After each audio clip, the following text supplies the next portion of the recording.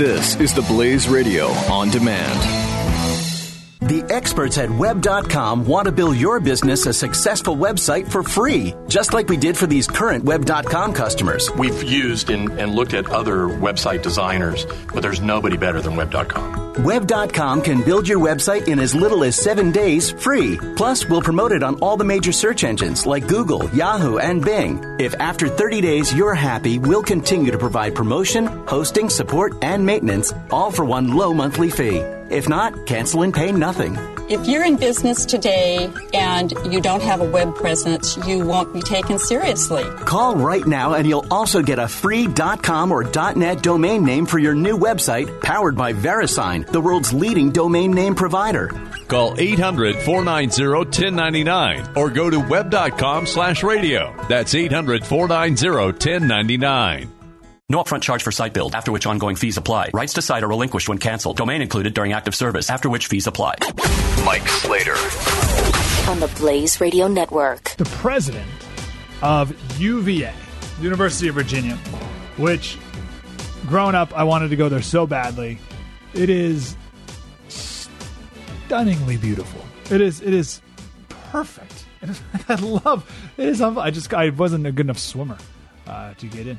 It is, UVA. I'm super jealous of anyone who goes there. Founded by Thomas Jefferson. His home is there, Monticello. And the entire campus is dripping with Thomas Jefferson. He's everywhere, right? He's the founder of the school, for the love of Pete. And our country. So the president wrote an email to students and professors about Trump winning, which, for whatever reason, college presidents felt like they needed to do, and ended it with a quote from Thomas Jefferson, as the president of the school founded by Thomas Jefferson would likely do. 500 professors and students signed a petition. I don't know what they're exactly petitioning for, but criticizing the president from quoting Thomas Jefferson.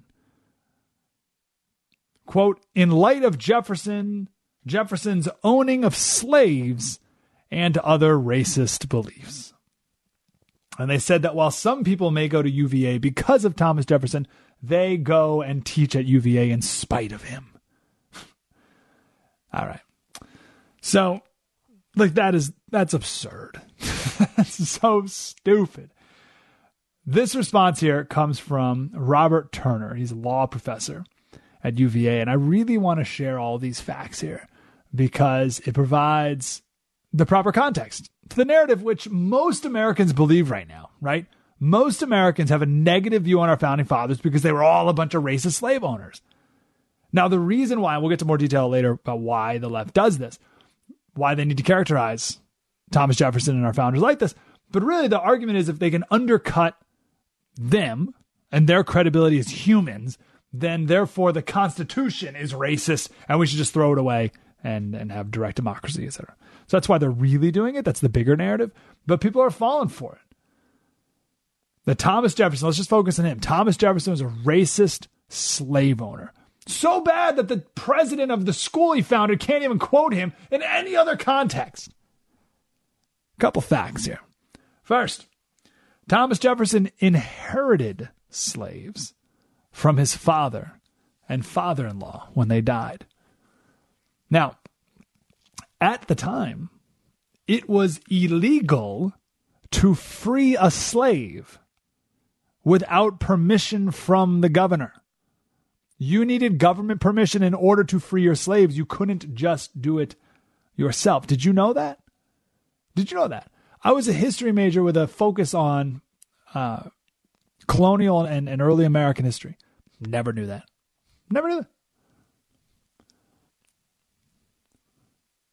I took a class called Hamilton and Jefferson with the woman who wrote the book on like the foremost Thomas Jefferson historian. Her name is escaping me right now.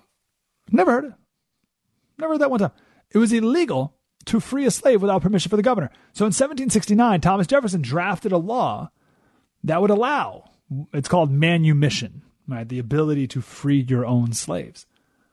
1769, he drafted the law. It was finally enacted in 1782. But think about that.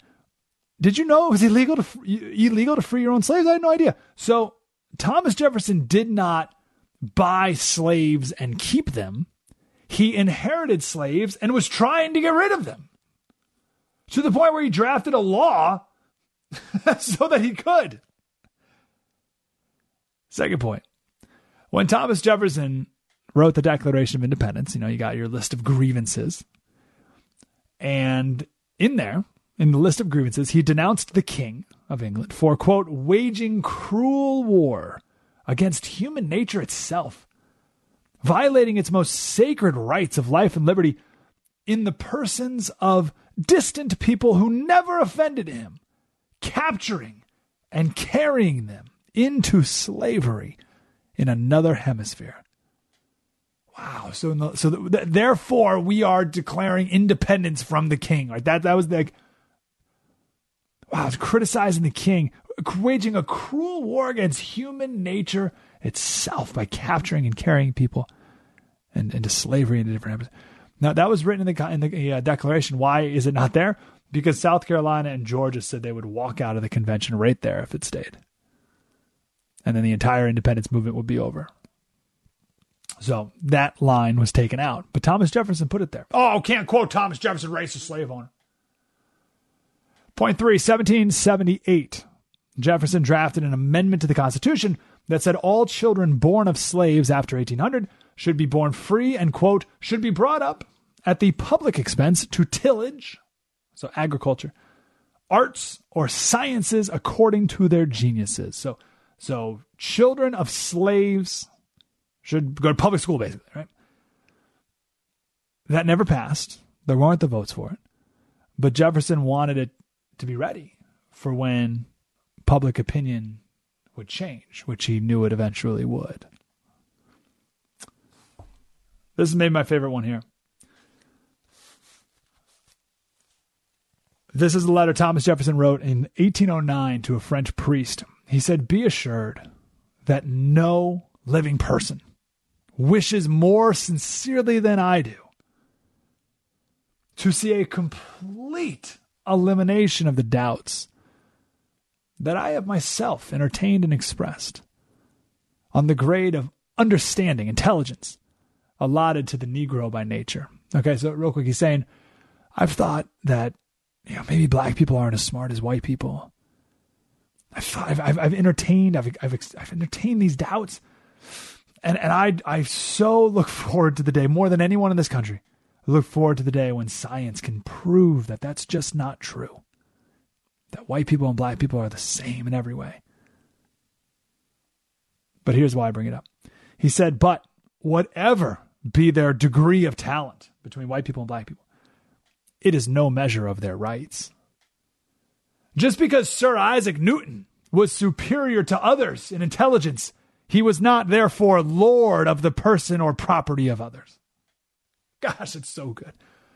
So Thomas Jefferson is saying, listen, even if black people are inferior in intelligence, and there's no one in this country who wants to prove that that's not true than me, but even if it is true, it doesn't mean white people have the right to own them. Just because you may be smarter doesn't mean you have a right to own someone else who's not as smart. Oh, but he's a racist slave owner. Can't quote him. Last one. 1787, Second Continental Congress.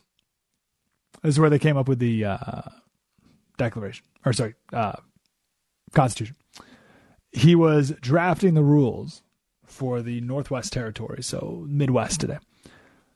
And he said, there shall be neither slavery nor involuntary servitude in the said territory, otherwise than in the punishment of crimes, whereof the party shall have been duly convicted. So if you commit a crime and the punishment is you have to be this person's slave for a year or whatever, yes. But no slavery nor involuntary servitude in the Midwest territories.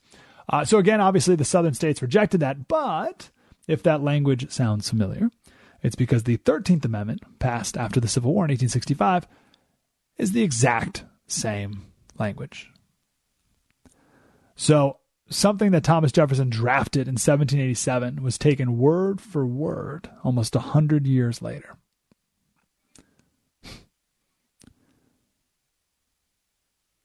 And they enshrine it in the Constitution, just like Thomas Jefferson wanted all along. But Thomas Jefferson is a racist, slave-owning bigot who we can't even quote today on matters completely unrelated. Amazing. If you asked people of the Civil War era who passed the 13th Amendment, if you asked them if Thomas Jefferson was a racist, they would, like, what are you talking about? They say he was the original abolitionist. We literally took his words for the 13th, for abolition, right? For the 13th. Like, yet today, there's no more sinful human who ever walked the planet than one of the great founders of our country, Thomas Jefferson. Amazing. Now, you would think that students at the University of Virginia would understand this context, would know this history. You would think the professors who teach at the university founded by him would have more respect for the man and know his history.